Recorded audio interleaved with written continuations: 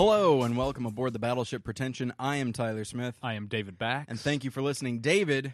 Yeah. How's it going? Well, I think you know how it's going. I do know how it's going. A little rushed. Good Lord. Do you really need to bring the listeners into this? We are a high-profile show now, David. Come on. Yeah, we do all right. But, real quick before we introduce the guest, I just want to let everyone know the new website is up and running. Very excited about that. Yes, it turned out better than even I thought it was going to, and I was designing the thing. And so I'm very pleased with it. So just go to battleshippretension.com, and, the stuff has not changed. It's all the same stuff as before. It just is. It's a better format now, and I like it. And we've still got the donate button. Still got that donate button. That thing's not going anywhere. Don't you worry. Okay, now. All right, let's go ahead and get to the guest. Absolutely. All right, well, I did this when we had Wyatt Cenac on. I want to have a little apology here, because we had a black guy on, and we talked about race in movies. Yes. So now we're going to have a woman on, and we're going to talk about feminism and sexism. Right. Our guest is Jen Kirkman. Hi. I can talk. Okay. Yeah, you can talk when I say your name. I think that's okay. I mean... Well, I want to say, you, to some extent in your stand-up, but I would say very much as a member of the specialthing.com forums, you've been vocal on the subject. Yeah. Or I don't know if you'd be vocal when you're typing, but people know it. I talk out loud when I type. Do you? You and characters in movies talk out loud when you type, and that's it. So, first, before we get to the topic, I set the table a little early. We usually don't get to the topic. I know. Good Lord, David. But I wanted to get that apology out of the way. Yeah. So let's get to know Jen Kirkman. Absolutely. Jen Kirkman, you are a comic. Yes. Very funny. Thank you. Where are you from first? Originally? Yeah. Like where I lived? Oh, I'm from Massachusetts originally. And did you got into comedy there? Yeah, I started. Do you know Eugene Merman? Mm-hmm. Not personally. Oh, okay. But he was running a comedy night at a bar in Boston, and he gave me my first spot. He just graduated college, and he'd been running rooms for a couple of weeks, and then I jumped in, and then I stayed there for about a year, and then I went to New York a little prematurely, but I'm glad I did. So, and then when did you move out here? 2001, at the end of 2001. Not because of 9/11, but I did move out here after 9/11 from New York City. I gotta get out of December that place. 2001. This place is marked for death. I think I'll go to the second largest city in the country. But okay, so it's kind of a standard question. You've probably answered it before, and I apologize. But what made you decide this is what I want to do with my life, and I want to pursue this professionally?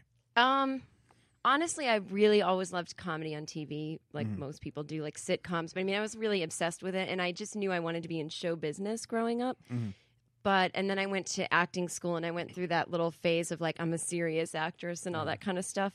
And my improv group in college went on a field trip to take a master class with Del Close, which would have been an amazing opportunity. And of course, I was like, I'm in a very serious Václav Havel play, and I'm not going. So I didn't go with them. And then I was like that kind of person that's kind of struggling, but everything comedically was kind of being given to me. I would get into these groups and blah, blah, blah, blah, blah. People would say, oh, your writing's funny. And I would just try to squash it because I really wanted to be a serious actor. Yeah. And then pretty much when I graduated, I was like, I think I want to do comedy. I think I want to do stand-up. I don't even remember not wanting to and then having the thought drop in. It really was just always. But I didn't know it was exactly stand-up maybe until college. Yeah, I personal story. Back in high school, anytime we would do a serious play or something, if I was a comic relief, I'm like, I want the dramatic moments. I want to be taken seriously. And then of course I was cast in the one really consistently serious role in The Boys Next Door. At which point I'm like, I want to get laughs. And that's when I decided I just need to stop acting because I'll never be satisfied.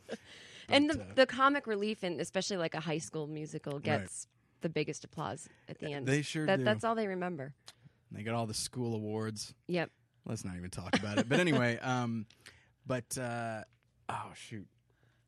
I had such a good question, and now I forgot it because I was telling my stupid high school stories. But David, you want to take it from here? I can't think of any. Take a moment and breathe. Yeah, Tyler. I know. No, not you, Tyler. Oh, okay. To remember it. All right. Do meditation. That I Again, Tyler's fault that I'm in such a rush. But Good Lord. my head is not clear. All right, they all know that I'm late frequently. That's not the issue here. The issue is home movies.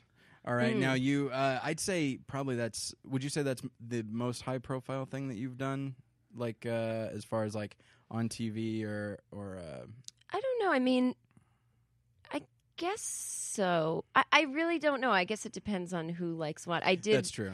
I did like all the requisite stand-up shows like Premium Blend and Late Friday and all that stuff. But I guess the home movies is the only thing that's like still running, that's stuck, that people like and are still watching. Like the other stuff I did was a one-time thing. Right. But that was the least high profile in terms of like payment or helping me get other things. But in terms of people seeing it, probably. And it seems like it would be an enjoyable thing because it's Brendan Small and a lot of people that I'm sure you just are friends with and know, socially. No? Well, yes. I was friends with Brendan and I are no longer friends. I hate to put this on. Is there any way to edit this? I just wanted to get that out. You don't get it. Okay, that's fine. It's not a bad thing. We just we've fallen out of social graces with each other, but we were friends when Home Movies was done, and it was a really interesting story. Like these guys at the Tom Snyder production company just came to this place we all used to perform, the Comedy Studio in Boston, and then kind of gave him his own show, and he put all of us in it when he could. And I lived in New York at the time, so I used to fly back and do it. It was super fun. Okay. So what you're telling, I'm sorry to bring it up. So what you're telling me is you think back on it, you cringe, you're just like, oh, that's such that a was like negative, an dark amazing time in my life. No, that was a great time in my life. Okay. That was a great time in my life. It was super fun. And I was working a day job then, and I didn't want to tell my boss, like, I'm flying to Boston to do a voiceover. So whenever it would come up, I would call in sick on my way to the airport. And then just hope that he didn't call me for anything because I would be in a plane and in a studio and wouldn't be able to have my phone on me. Anybody else in comedy you don't like that you want to tell us Yeah, about? absolutely. I never said I didn't like him. Oh, okay. Yeah. We're exes. I mean, does that make it a little easier to understand? Right. Yeah. Okay, I gotcha. So just one of those. I don't really follow the whole You wouldn't. tawdry I don't part subscribe of to Us Weekly, so I didn't actually know. Yeah. I've never talked about it on a podcast before. I always tell people in advance, and I forgot this time.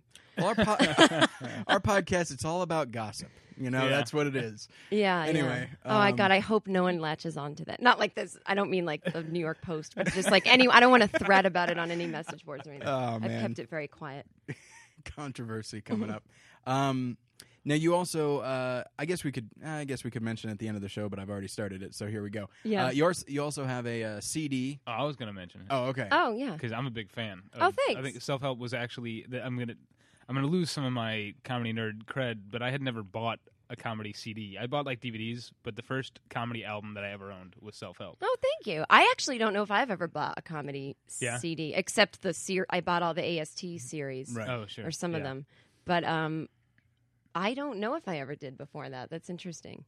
And it's interesting because, and I guess we've got time to go this direction, but your style of comedy, I enjoy the CD a lot, as well as does my wife, and I'd say that your style of comedy it's different in like a really good way. It doesn't really sound like you're doing bits. It really just sounds like you're talking. Like you're just. It's very conversational. I mean, is that something that came about, organically, or did you make a decision that like I don't want to go up and just clearly do obvious bits. I'm just gonna tell these stories like from my own life. I mean. It goes in and out. Like that CD, I didn't really know it was going to... I don't mean it's big, but I didn't really know the AST record label would kind of take off. They were like... They approached me about it and was like, it's just kind of experimental. You're the guinea pig and, we'll make a few... We just want to see how we all do it, how it all works. And at first, I wanted to just read short stories. I was like, I don't want to commit any stand-up to anything you can listen to. So I tried to make it seem like a night of storytelling. But those were all like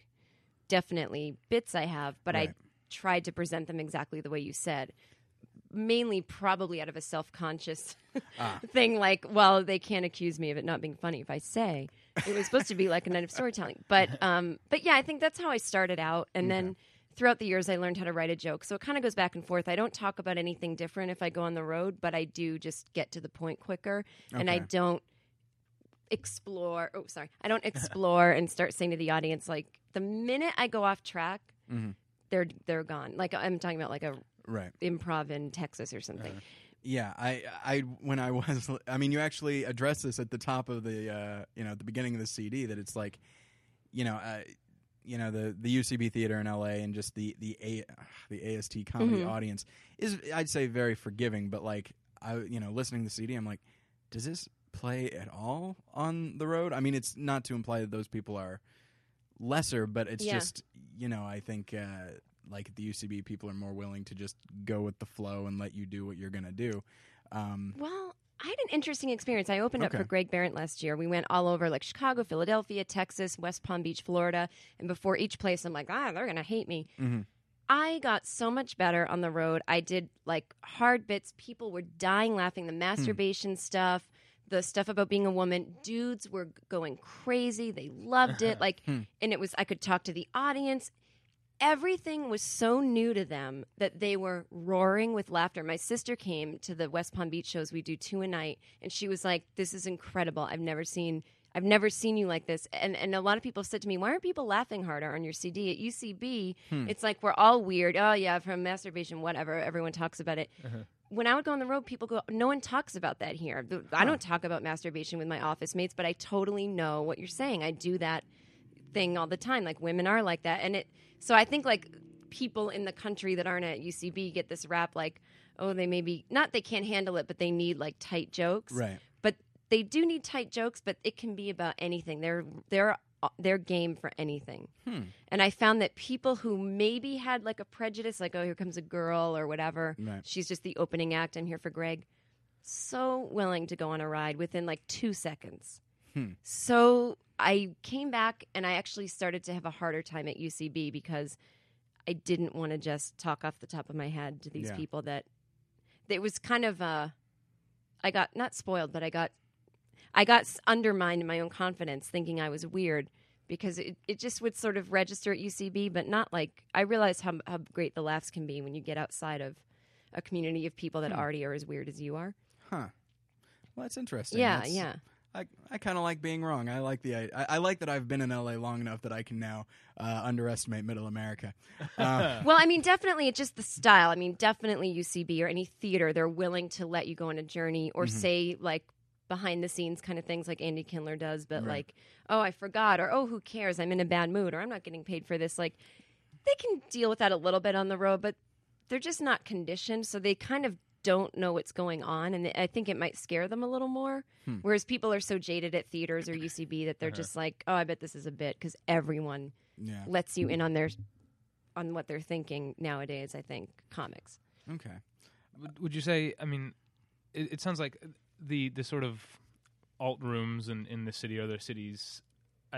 It sounds like what you're saying. Tell me if I'm wrong. Is that it can be a help, but it can also be a hindrance. Yeah. Like people can come to rely on it and only feel comfortable in that type of place. Yeah, I think it's a huge hindrance. I remember Louis C.K. was saying to me, like, go out there and do the Comedy Store and do the blah blah blah club and this club and that club, and it's like I'm willing to, but it is just hard to get in them, and especially as like someone that they don't know, it's like it's really hard to just bang on the door of the Laugh Factory and go, I'm coming in.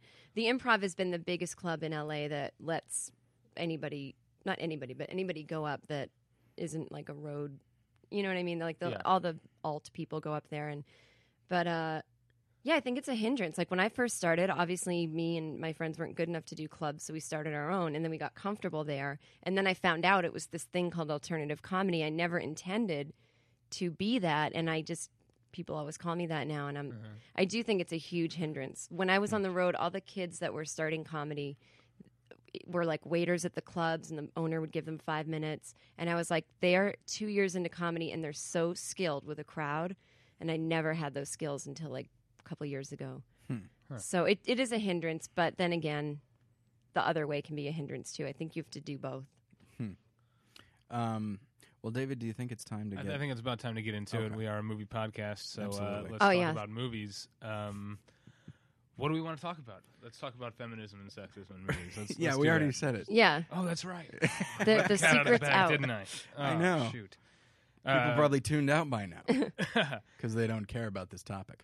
I don't have a good segue. I don't know how to get into it. Jen, you're a woman. Just jump in. How's jump that? in. I mean, that's perfect. Well, let's. You know what? Here's how we'll get into it. Okay. And we've talked about this on the show before briefly, but now that it's the topic, let's talk about Knocked Up and Katherine Heigl's words about it. And how do you feel about Knocked Up, Jen? I never saw it. Okay. I know that's not helpful, but I thought her words were. Now that I know of her more through the media, like she kind of says whatever she wants, and she might be an asshole. I have no idea. She seems like, the more I've heard from her, she might be kind of an asshole. I think most actresses are kind of assholes in a way. So I did think it was kind of cool that she said that, but I don't think it was as big a deal as people made it, in the sense that I found it very interesting, people's reaction, like, well, then she shouldn't have made the movie. And it's like, you don't really know what's going to come out when you're making a movie. And she obviously knew it was a guy's comedy. But I think you just don't know until you're shooting a scene when you feel, like you said before, like when you watch someone else get laughs, you just feel bad sometimes. Yeah. And I think it's just like the ego of a performer. Women have it too. You just go, I want to be in on the fun. It's literally that simple. So I don't think it's so scandalous that she said that. Oh my God, it ruined her career. Right. And I think a lot of people confuse sexism with like sexual harassment, because a lot of the stuff I read was people like, well, he was very nice to her and all that. And she's like, no, of course. Like, I'm sure they're, totally fine with each other. She was probably just saying, you know what? It wasn't actually that fun for me as it was for everyone else. We were having two different experiences on set. That's what I think, because that's happened to me. And so I see what she means. Especially, go ahead. I was just going to, the reaction to it, like it becoming a big deal, was almost kind of sexist. Like she should be more grateful or something. Yeah, she should be grateful, or she should just not do it. Like that whole thing of like, well, avoid what you don't like. I don't understand that. Like jump in, see if you can affect it in any way. Yeah. Obviously, make a movie. I mean, who wouldn't make a Judd Apatow movie in 2007? Yeah. Like, do you not want to have a house? Like, she needed to make a movie and jump out of, Grey's Anatomy. Yeah, and a part like that, I mean, it's what you're talking about. Like, in a comedy, she's the one that isn't funny. Like, she's the one who, her role is definitely, she's definitely one of the leads, but, like, her job is to move the story forward. Yeah. Whereas Seth Rogen's job is to react to her in a funny, Lou Costello kind of way. And it's an important role, and I think there's a lot to her. I think there's a significant amount to her character. I think the character is actually pretty strong. But in a comedy, when you're the only one who really isn't getting any laughs, and actually I'm sure some guys who are like Seth Rogen in that film probably watch it and like, this woman's a bitch. Like, I hate to put it that way, but I'm sure there probably were people like that out there. And I think, David and I, we discussed this, a few months ago, I think. And since then, I've actually thought more about it. And at the time, I was not remarkably sympathetic to what she was saying. But the more I think about it, it's like, yeah, I mean, it's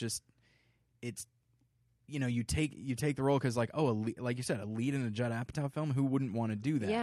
Yeah. Because maybe you think you're going to get the Catherine Keener role in 40-Year-Old Virgin, who gets her own laughs and stuff like that, and then you find that you're just it would seem the shrill, woman who's just hormonal. She's not really. I like the character. I mean, I know you haven't seen the film, but I don't think the movie's sexist so much as it's more about the guy. So you see more of his life, and you sort of see her only through what he's doing. But that's just what the movie's about, I don't think. But I do want to talk about a movie that's similar, and I do think is sexist, a movie that I hate. And it's similar reasons, and that's High Fidelity. Does everybody here like High Fidelity? Oh, that's so funny that you think that's sexist. I remember loving it. It's been a long time I saw it. This company I worked for in New York went under, and I spent every day in the movies. And I would see that. I saw that like 3 days in a row because I liked it so much. I don't know if I would like it now, but I've hated that movie from day one. And, you sure did. I remember when I was talking to you on day one. And you just like, oh, blah blah blah blah blah. What did you think was sexist about it? Just that it's the same sort of story as Knocked Up. I mean, not obviously there's not a baby or anything, but it's the same relation between the characters. Whereas he's like this sort of just doesn't have his shit together. He's adolescent, and he needs this woman to like break him out of it. But whereas Katherine Heigl seemed like a person you could get along with and a person you'd want to have a relationship with and to have help you or whatever. Mm-hmm. This woman that she was kind of a stiff. Now that I look back on it, she's what she is. He obviously just needs a mother. She's like a disciplinarian in that movie. And she is she's shown as kind of a bitch. Yeah. And that's why I just hated it because it. I don't know. You can almost call it anti-masculine, and that this guy just can't get his own fucking shit together on his own, and he needs to have a mother figure in his life. So I think that movie just pisses me off in so many ways. Well, it's funny because that type of guy. Wait, how old are you? 26. Oh, okay. So I'm 34. So what am I, 8 years older? So maybe it's a generational thing in the sense that those type of guys, like when I was 26, that's what they were like. Like the total record store guy who's just like, you would love him in high school and college because he's so sensitive, he's so cool. And then as you get older, you go, oh, he's kind of a loser. And so I related to it on that level of knowing guys like that and then also just feeling like him. I felt like I was kind of a wandering loser like him. So in that sense, I was fine with it. But nowadays, the slacker guy just seems more crude, if that makes any sense. Like maybe that's why I'm like, oh, I don't know, High Fidelity seems fine to me. It just I don't remember there being crudeness in it. Right. I could be totally wrong, but that's interesting. She was kind of a stiff, like business character. Yeah, the girlfriend, and she was like, there's.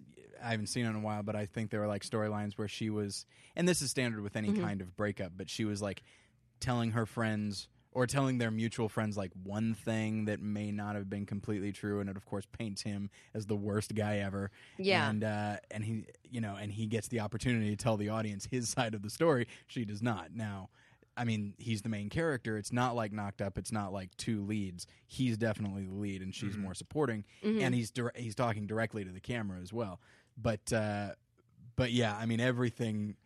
I remember one of your problems at the time, David, was you're like, why does he even want to get back with this woman? I mean, the movie spends so much time painting her as so negative. Why, maybe spend a little bit of positive time at the very least so we can root for them to perhaps get back together or whatever it is. Well, there was an interesting article, and I think it, like on the basic storytelling level, like maybe they want to get back together because opposites attract, blah, blah, blah. But this guy, I think it was David Denby in The New Yorker, did a great review of like kind of the Apatow generation, but whatever has happened over the past 2 years.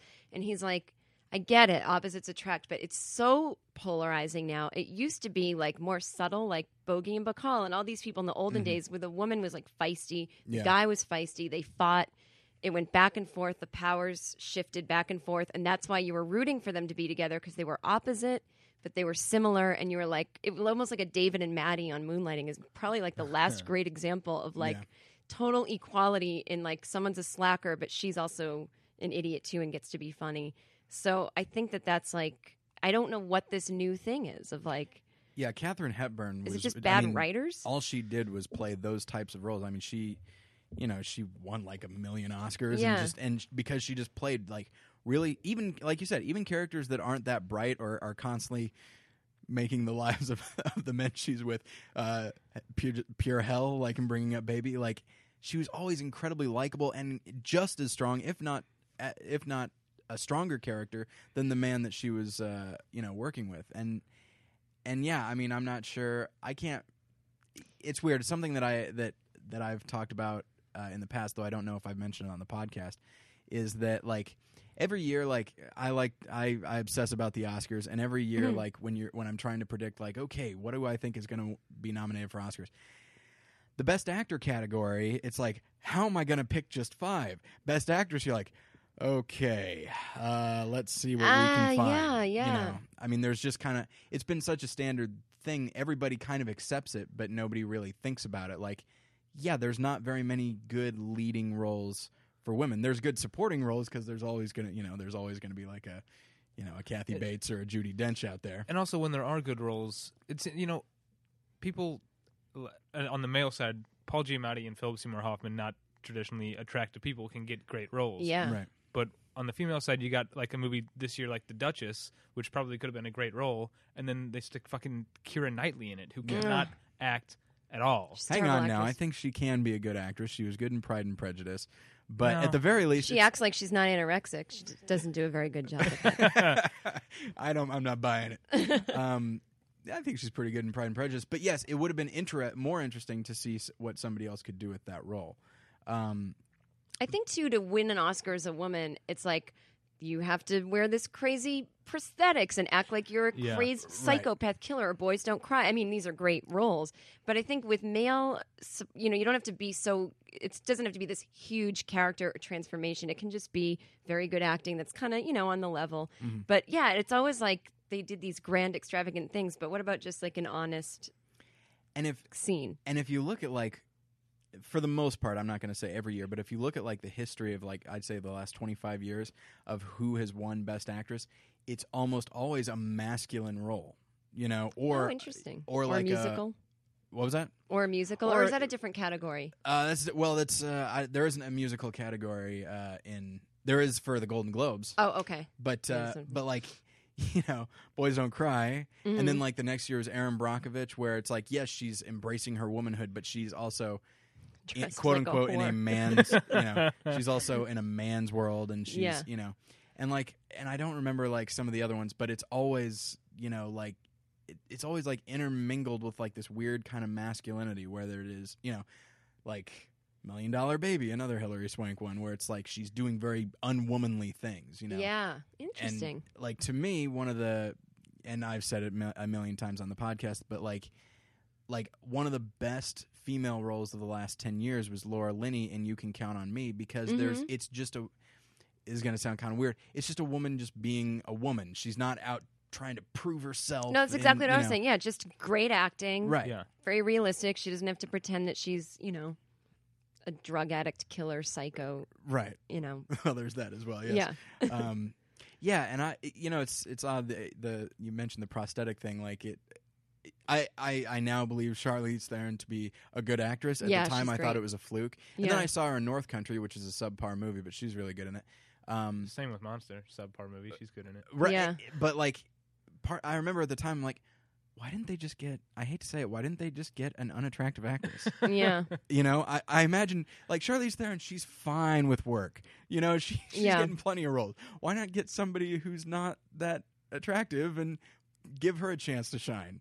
It's funny, though, because I feel like you can't, like, curse people if they happen to be beautiful. Like, right. She had a messed up life. Her mom killed her dad because he was abusing her, and I think she's very real and down to earth from what I perceive. I don't know her, but someone like Johnny Depp too, like really hot and gorgeous, loves to be Edward Scissorhands and the pirate, like loves the pirate, Jack Sparrow. Like he loves to put crazy stuff on him and act weird because he truly doesn't.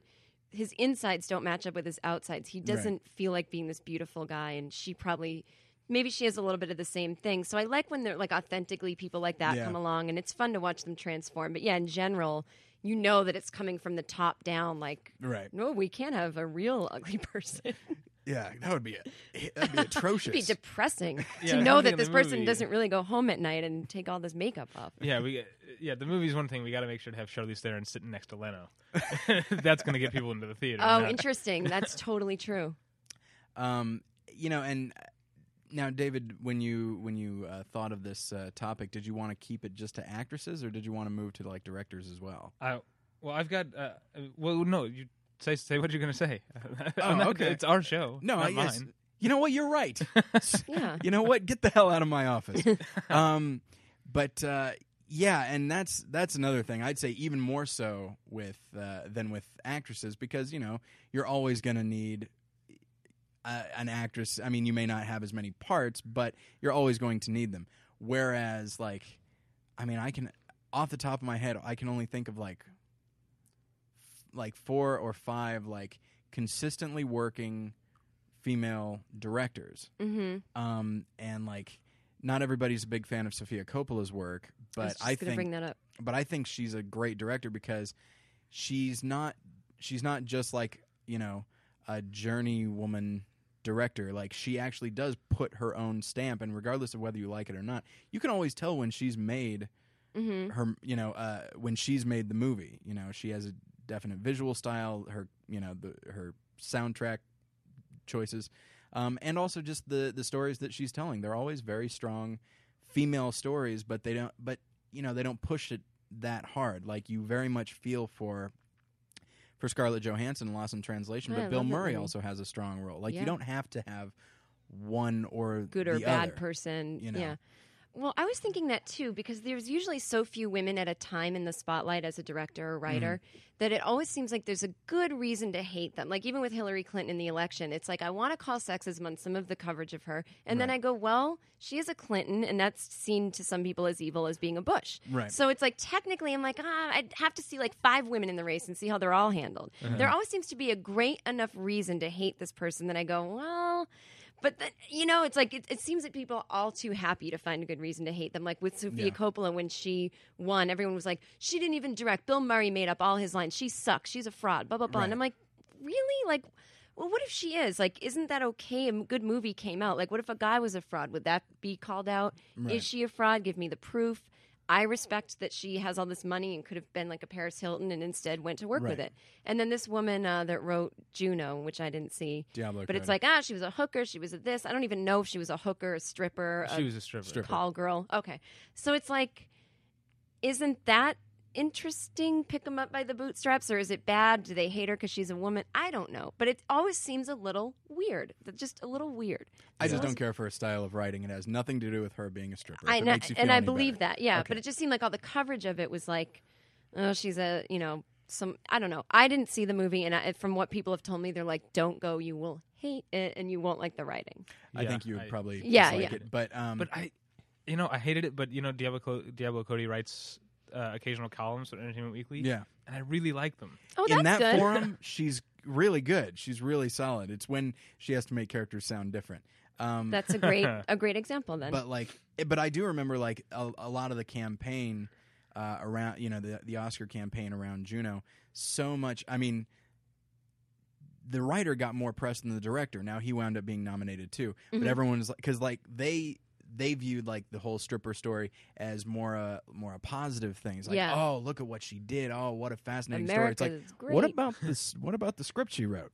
Well, whatever. It doesn't matter. Like look at this. Oh, look at this woman. Oh, it's such a strong feminist tale. Is it good though? Hang on, is it good? Oh, but who cares? We could totally win an Oscar here. Yes, I know. I hate being treated either way as a woman, Right. like with kid gloves or with, total disdain. It's very weird. Yeah. Now, David, I know you're a big fan of Jane Campion, and I'm not sure if I've seen any of her films. Well, I wanted to. I mean, I thought I was thinking about sort of dividing the show with because we've been talking about sexist movies for a little bit, Okay. and then going into feminist movies because Oh, I want okay. to hold Jane Campion for that because Okay. there's a couple more things I want to get out of the way. Okay. Uh, You want to we- work your way to Jane Campion. Well, quickly, you mentioned female directors, and I want to talk about a woman who works often is Nancy Meyers. Oh, But yeah. she made What Women Want, which I think is just terrible. And it's both a terrible movie and terribly sexist. Not in that. I mean, certainly, like the Marissa Tomei character is just an awful representation of anything in that movie. I But- fucking love that movie, totally ironically, but Right. I will watch it over and over. My wife loves that movie unironically. But to me, just the Have to talk idea to that her. there is just the title alone, it just treating women as a thing. Like there's one thing, and you just have to figure out the code, or have to have the key, is so insulting. Insulting, I'm sure, to women, but also to me as a man. Like I have to, I don't know, as if it's supposed to be simple for me. Exactly. Yeah, I mean, and that's the greatest part about when you're smart, like you are. Like, sexism doesn't just hurt women, it hurts men, and racism hurts everyone. I mean, it really is, like, to everyone's advantage to kind of get on board with Right. equality or to notice this stuff. But, yeah, it is kind of an insulting movie. I wrote, I used to write for Suicide Girls, that website, and I used to write, like, political or entertainment columns for them, and I wrote a column about how it's like the greatest movie to watch when you're sick, and it sparked this whole debate of like bad movies that we love, because I had like pneumonia last year and I watched it like 3 times, and I called my fiance in the room. I'm like, you have to see this movie all the way through if you haven't. And he's like, oh my God. I mean, it's because it's so stupid, but Yeah. I've probably watched it more than movies I love, which is just, that's my personality. But yeah, I mean, it is totally insane that a woman made that. And didn't she also make The Sweetest Thing, or that Cameron Diaz movie where she falls down I never and she's saw supposed that to be goofy? movie, so- I don't remember. That's another one of my rent when I'm sick, stupid movies. I think it's the same woman Okay. who makes, I mean, she's like the Sarah Palin of movies. Like, She's not a good example of feminism or Right. even smart. Yeah, and I guess that. But if she wants to hire me for anything, I'm available. Right, yeah, no, you've not come out. Hey, you love Sarah Palin. You're saying a good thing, right? Yeah. Yeah, there you go. We can spin that, but and I guess that's. I guess maybe that could lead to another discussion. Shoot, there's a lot of aspects to this, David. Yeah, no rush. Just, and I think you've mentioned it before on the show that that when Sex and the City came out, the movie, like it made all kinds of money. And granted, it was based on a TV show that people liked, but it was a movie that was for women. I don't remember. It came out the same weekend as. Was it The Dark Knight? I think it was like another something huge movie. big that was kind of like male skewed. Yeah. Right. And so it wound up, being the second one, of course, because you can't beat action movies and box office wise. I mean, and so and it got everyone thinking. It's like maybe we should start marketing to women. Maybe we should do that. There's just article after article in like Entertainment Weekly and like various other magazines that I read where it's just like. It's like, wow, it turns out women like seeing movies. And it's like, yeah, I could, I don't see these movies and I could have told you that. Yeah. And it's just, they just need to work on making the movies good. That's step two. The same discussion happened, was it last year or the year before when The Devil Wears Prada came out? Yeah. Which, that's going to lead me into another topic. I hate The Devil Wears Prada. I like to watch the outfits. I've seen that movie like 10 times. And I'm going to lump this in because I want to get to Reese Witherspoon in a second because I have things to say about her.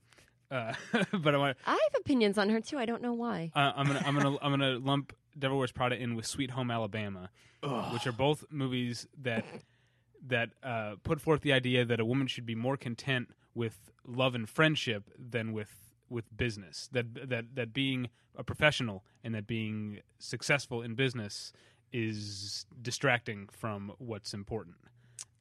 I mean, there are plenty of great analysis. I actually didn't think of that with Devil Wears Prada. And there are plenty of like movies in which a man learns that as well. But like with a woman, like she really has to become cold and seems like we're more comfortable with that. Yeah, right. But then again, I did have a similar experience as Anne Hathaway in that movie. I did work at Donna Karan in New York. That was one of my temp jobs, and it was like that. Like really judgmental.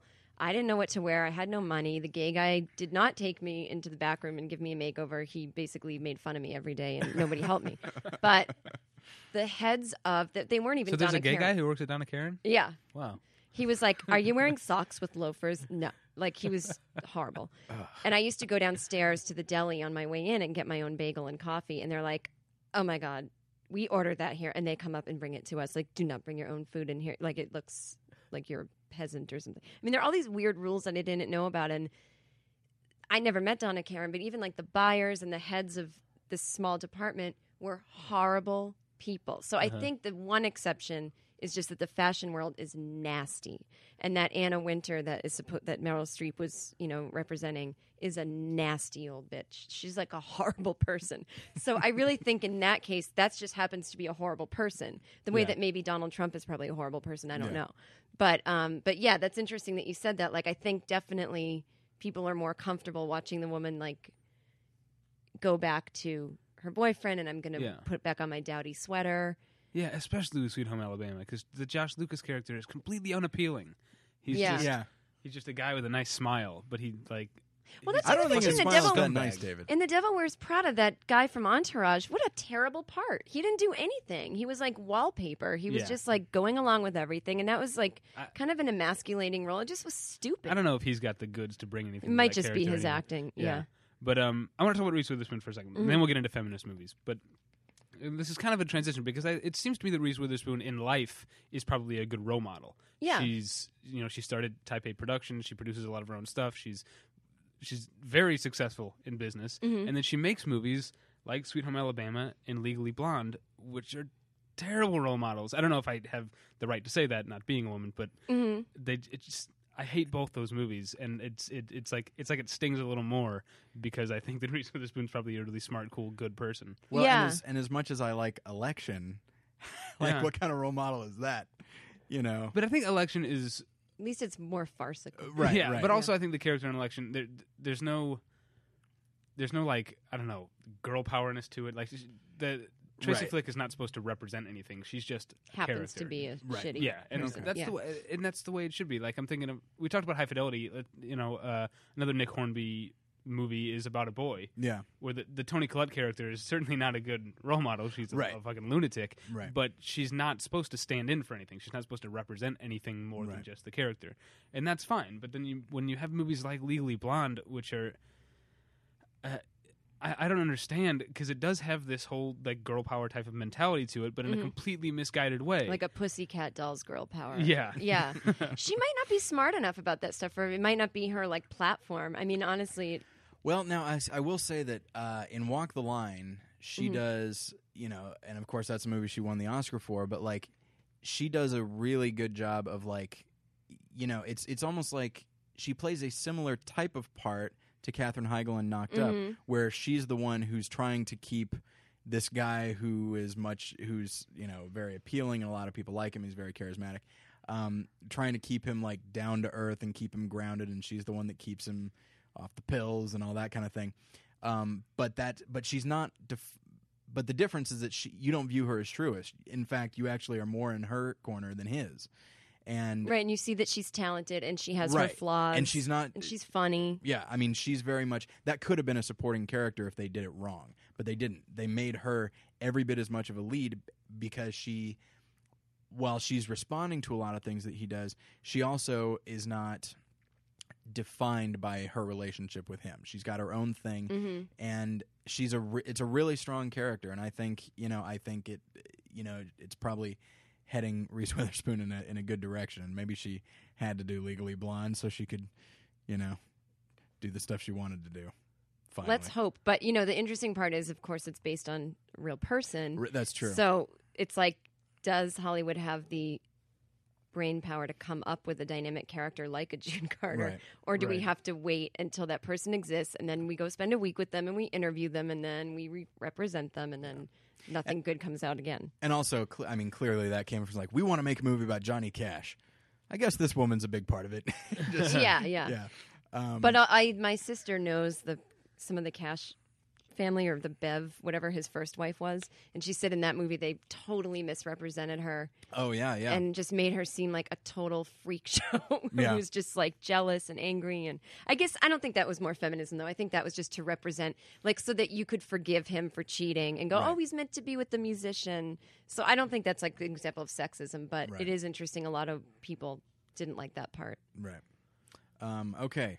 So should we turn the page here and talk about some more positive movies? Talk about feminism. Talk about Turn the page, good David. examples. Turn it. Yeah. Go to the like future. Bob Like Seger, Bob I'm going Seger. to turn the page. Well, you mentioned Jane Campion. Yeah. I'll talk about Jane Campion because Please I do, because I can't. you never saw The Piano? Oh. I didn't see The Piano. Okay. Have you seen Portrait of a Lady? No. I really don't see a lot of movies, Okay. so it's not Uh, that I don't like these films. I just haven't seen them. Well, I want to talk. Portrait of a Lady is really great. But I want to talk specifically about The Piano and about In the Cut, which In the Cut is, in my opinion, one of the most underrated movies of this decade. It came out in like 2003, and it got so panned, and nobody saw it, and I just loved it. And I think both The Piano and I'm sad that you haven't seen these. I know, I'm the sorry. only I person should have here who's seen these. Netflixed them. I will. I'll put them on my Netflix. And then that won't help this moment at all. But It's amazing how that promise is like, I'll put it on my queue. That actually does smooth things over a little bit with people. I know you can't. There's nothing in politics that you can like use as a. Oh, I'll put that. Put that on the can't do it. agenda. I'm sorry, David. I've got 3 Netflix queues because you can get 3 Yeah. movies. So, and you can only get 500 in the queue. But I got more than 500 movies I want to watch. Yeah. So I separated in 3 Wow. queues. So I've got 1,500 movies. So whenever someone Amazing. says, "Hey, have you seen Yojimbo or something that I haven't seen?" I'll be like, "No, but it's in my queue. Like I'm gonna get to Oh, it." wow. But I've got 1,500 movies. I have never like gonna get 4, to so Yojimbo. I'm more sincere. But okay. So The Piano and In the Cut, they're both, in a way. I guess you could call them. I think it'd be wrong to call them. I don't know. What's the word for something that's anti-male? Is there a word for that? Emasculating or male bashing? I don't know if there's a Yeah. word. Male hating? There's got to be. There's going to be a clinical term for Yeah. it. Yeah. But I guess you could accuse them of being that, but more the Piano and In the Cut are both almost sort of like horror films in that they're about like just how in a male dominated society how vulnerable and scary it can be to be a woman, and especially to be an attractive woman. Yeah. And she picks actresses like Holly Hunter and Meg Ryan, respectively, people who are very diminutive. Yeah. And uses that to great effect. And I'm not going to talk at great length about it because you guys haven't seen it. Sorry, but In the Cut, if you're if you're a sensitive guy like me, yeah, and you're able to empathize, it's a pretty terrifying movie. Yeah. I think it's interesting though too that like when there are men that are like that did happen at great length in our society. Nobody's making these movies saying like this is what men are like, but there is a sensitivity to that. Like people tend to kind of turn away from those and go like, I've heard a lot of people call certain things male bashing, and I'm like, but it's just representing like a thing that, I mean, it's a real thing that happens, and I don't think anyone's opinion is being inserted into it. But I don't know. I didn't see it, so maybe that's something that I guess we can bring this up, and I think we've mentioned it before. That's something that I have always been instinctively like defensive of. Like whenever I feel like a movie is trying to like quote unquote represent men like with this one negative character, I'm always like, I am not like that. Totally. And you know what? I would say David, for the most part, is not like that. But like, and most of my friends aren't like that. What? That's a joke at your expense. Yeah, and so like I instinctively am just like, I'm not at all like that.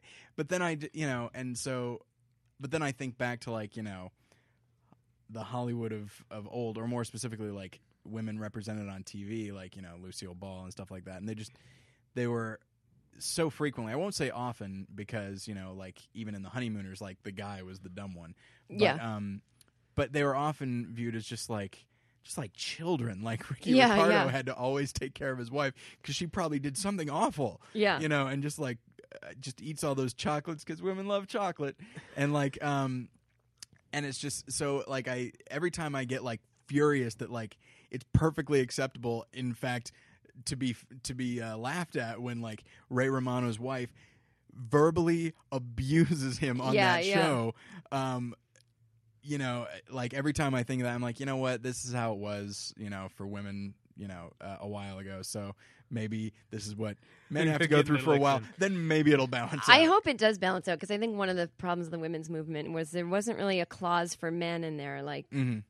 Like what happens to that whole role that's like instinctive to their identity, like provider, blah, blah, blah. I think it really took a toll on like their psychological health, and like no one's really addressing it because it seems so stupid. But then you end up, as a result of that, getting movies that are supposed to be good, like that men are supposed to rally around, that end up offending me even more than what you're talking about. And I'm talking specifically about Fight Club here. And other movies, but Fight Club in particular, just a movie that's supposed to be about this is what it means to be a man, and it's so insulting. It's like, and the feminization of our culture. Let's embrace the worst things about masculinity. Yeah, let's go the opposite, like Tom Likas route. Yeah. Why can't masculinity just be about fucking like personal responsibility and confidence? Why does it have to be about being violent? And that's such a good point, because women, they love a sensitive guy to a degree. Like if you're not a doormat and you're sensitive, that's perceived as very masculine to a lot of women. I think, with the women I know. I'll have to keep that in mind. I'm already married, but I can always for the be a future. better husband. Exactly. But now, David, how long have we been going for here? We're good. Okay, all right. Just make. Sorry, are you bored? No, it's just we got somewhere to. We got people coming into this office pretty soon. Oh. So. Well, okay. We talked about Jane Campion. It's because I'm a woman that. You have other people coming in. Exactly. They want to cut this thing short. You've talked about this too long. Well, let's. Okay. Stick with directors. To the mic, David, when you're looking at your notes. I am talking to the mic. You were like over here. Whatever. All right. What about Pedro Almodovar? Does anybody want to talk about him? You can talk about him. I don't know him. Well, then again, I won't go into much detail. But he's a Spanish director. He made All About My Mother and Talk to Her. And, okay. And Voltaire recently. Yeah, these are his more recent films. But he made some great films back in the 1980s, like Live Flesh and stuff, Law of Desire, stuff like that. And he's a guy who really up until, especially, I mean, Talk to Her is almost all men in the movie, but up until then, all his main characters were female, and he, he was known for getting good performances out of Penelope Cruz, which no one else has been able to do. God, I feel like I've been really mean this episode. You have been very mean, David. It's you your need allergies. to. It is my allergies. Right, Yeah. right. So, I guess we can't really discuss him, but he's Well, you can discuss he's, it. Yeah. David. he's a guy who both certainly he showcases good female characters, but also as someone like myself who was raised Catholic. Were you? Yes, I was. Okay, and Spain being a very sort of Catholic type of country, or Yeah. at least being rooted in that, the way that he uses that and sort of flouts it.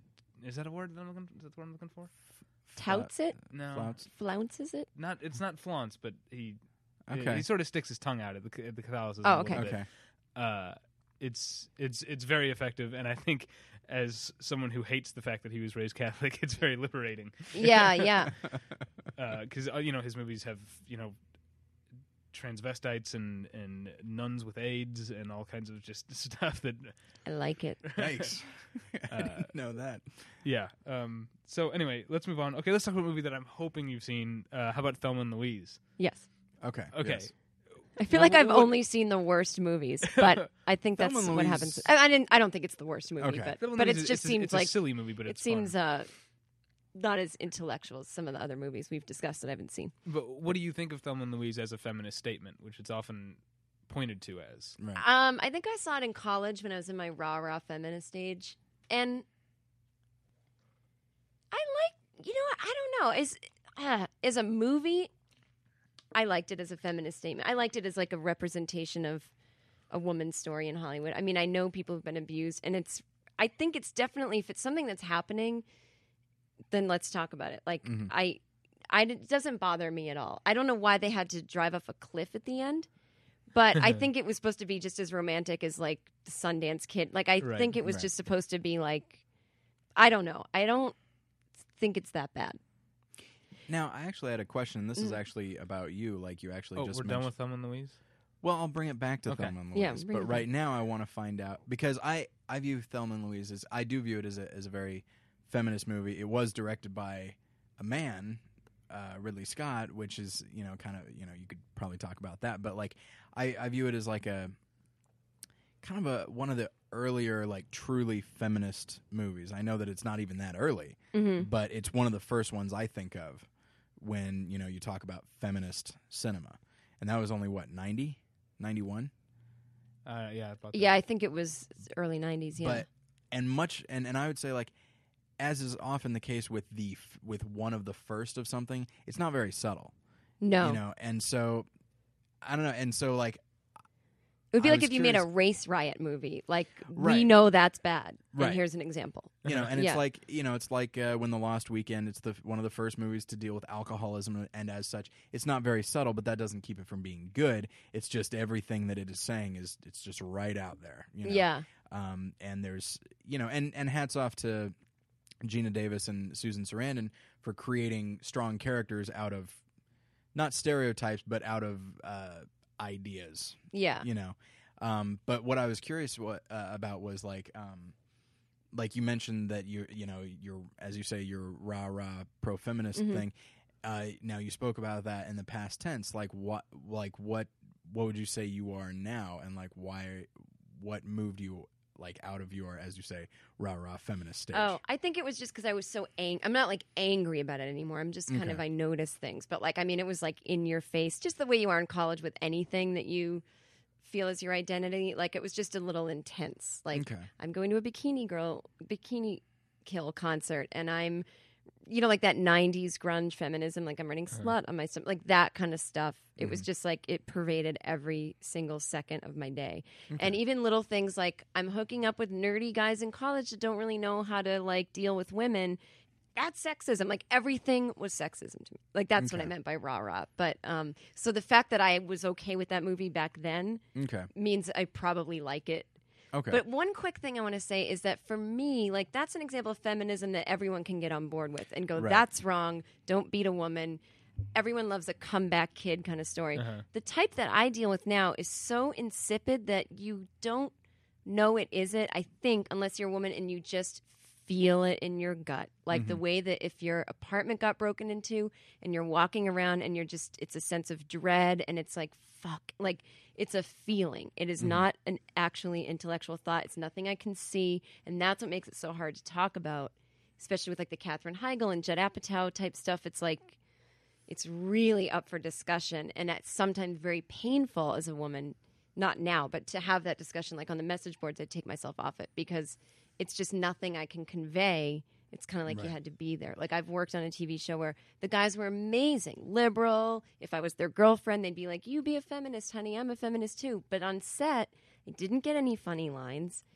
And there was a different camaraderie. I was all alone and it was different. And in a lot of the scenes, they were like, I'm so sorry, but you have to wear laundry in the scene. We have to make out with you. Like, it wasn't to be, I mean, they were the coolest guys. We're all still friends, but it's just what happens when boys get together to play. And girls are socialized differently. So it was like one of those things where there was one sketch where I had all the laugh lines and the guys got really insecure. And we had to keep after every cut and every take, it was like, soothe their ego. Like, don't worry about it. You're being funny, but it's just Jen has a laugh. I mean, and then that sketch never aired. So it's like, that kind of feeling, like I would go home and cry, whereas my guy friends on the TV show would call me and go, "Isn't this the time of our lives?" And I'm like, "Not really." Yeah. But in general, it was because, like, hey, I got to be on a TV show. But it just—that's what I'm talking about. But you can't put your finger on it. So it's almost like, this might be a little too reductive, but it's almost like Thelma and Louise is almost like Crash is for racism. Yes. Where it's the kind of race. It's like, nobody's very few people are racist in the way these characters are. Yeah. And everybody can get on board and be like, well, I'm not that, and I don't want to be that. Exactly. It's like, but it's the subtle kind that needs to be addressed, the awkward kind that maybe you can't even verbalize in a really obvious way. It just needs to be a very slight kind of thing.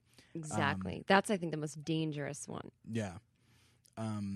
Yeah, and I guess the reason that I was asking why I was like equating like the really kind of the hard line obvious feminism of Thelma and Louise, like why I was asking about yours at the time is I was wondering if it was a function of the time that it was made. I mean, it was after, it was after a very conservative time, Reagan and then 4 years of Bush, so that was like 12 solid years, and it made you wonder if like, there was a very much kind of a female or just kind of a liberal in general just surge. It's like, we need to make something that's just very like, no, this is bad, even if it is obvious, but we need to say it. Yeah, I think that's why it was good and effective and not something that I would really criticize because it came after like a lot, like a big 12-year oppression. Not oppression, but, Right. Yeah. But the idea that conservatives are more sexist than liberals is it's quite a false untrue. premise. Yeah. It's sort of like the idea that the South is more racist than any other part of the country. Right. It's everywhere. Right. It's So everywhere. I just wanted to say that. No, it's totally true. Some of the most liberal guys I've ever met are totally clueless. But And it might just be like, I could see it being just a different type of sexism, like almost like you were talking about earlier, like either like it's just they're like you're either like maybe even a little hostile towards women, or you treat them so much with kid gloves. It's like that's not helping either, a lot of guys, the show I worked on, they would say to this other girl that was on the show, God, she was a nerd, but she was just really pretty. And they're like, you're the type of girl in high school that wouldn't date me. She's like, that's not true. I would have. I'm a nerd. But they wouldn't believe her because she was good looking. And it was like, we would just sit in the dressing room and bitch to the costume person all day long.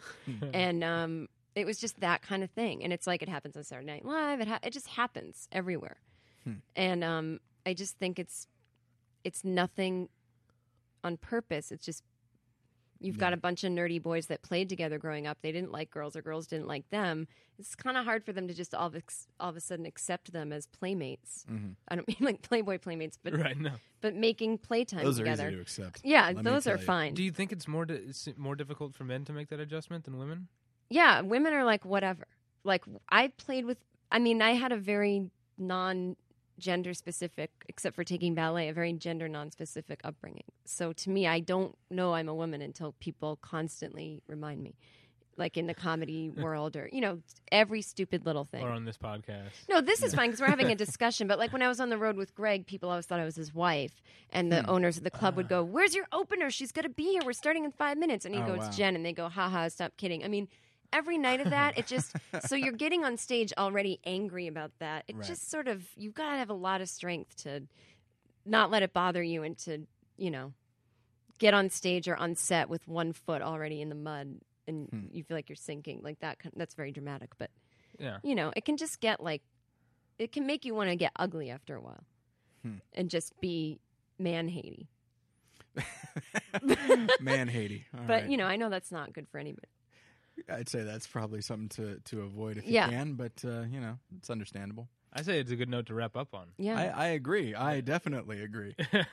All right, Taskmaster. Yeah, we got to get out of here. Okay, so JenKirkman.com is your website. Yeah. I have to update it. And there's various clips of you on YouTube, and then of course Self-Help is your album, which is available. Is it on iTunes? It's on iTunes and Amazon.com, and I think if you live around LA, it's at Amoeba, and it's for sale at the UCB Theater. Okay. And store.aspecialthing.com. Okay. All right. And it's very funny. We highly recommend it. Jen, thanks for coming on the show. Thanks for having me. I hope I wasn't boring. And this was a very incendiary topic, so of course any emails that you might want to send, battleshippretension@hotmail.com. We would like your feedback. Yeah, and if you're a fan of Penelope Cruz or High Fidelity or anything Reese else Witherspoon. That I went off on today. In my bitter sinusness. Yeah, just be sure to say, "Dear David," blah blah blah, because I just assume you're mad at me as well, and I'm kind of neurotic about that. So just make it clear it's to David, and everything will be fine. So okay, all right. Well, thanks for being here, Jen. Thank you. All right, we'll get you next time. Bye. Bye.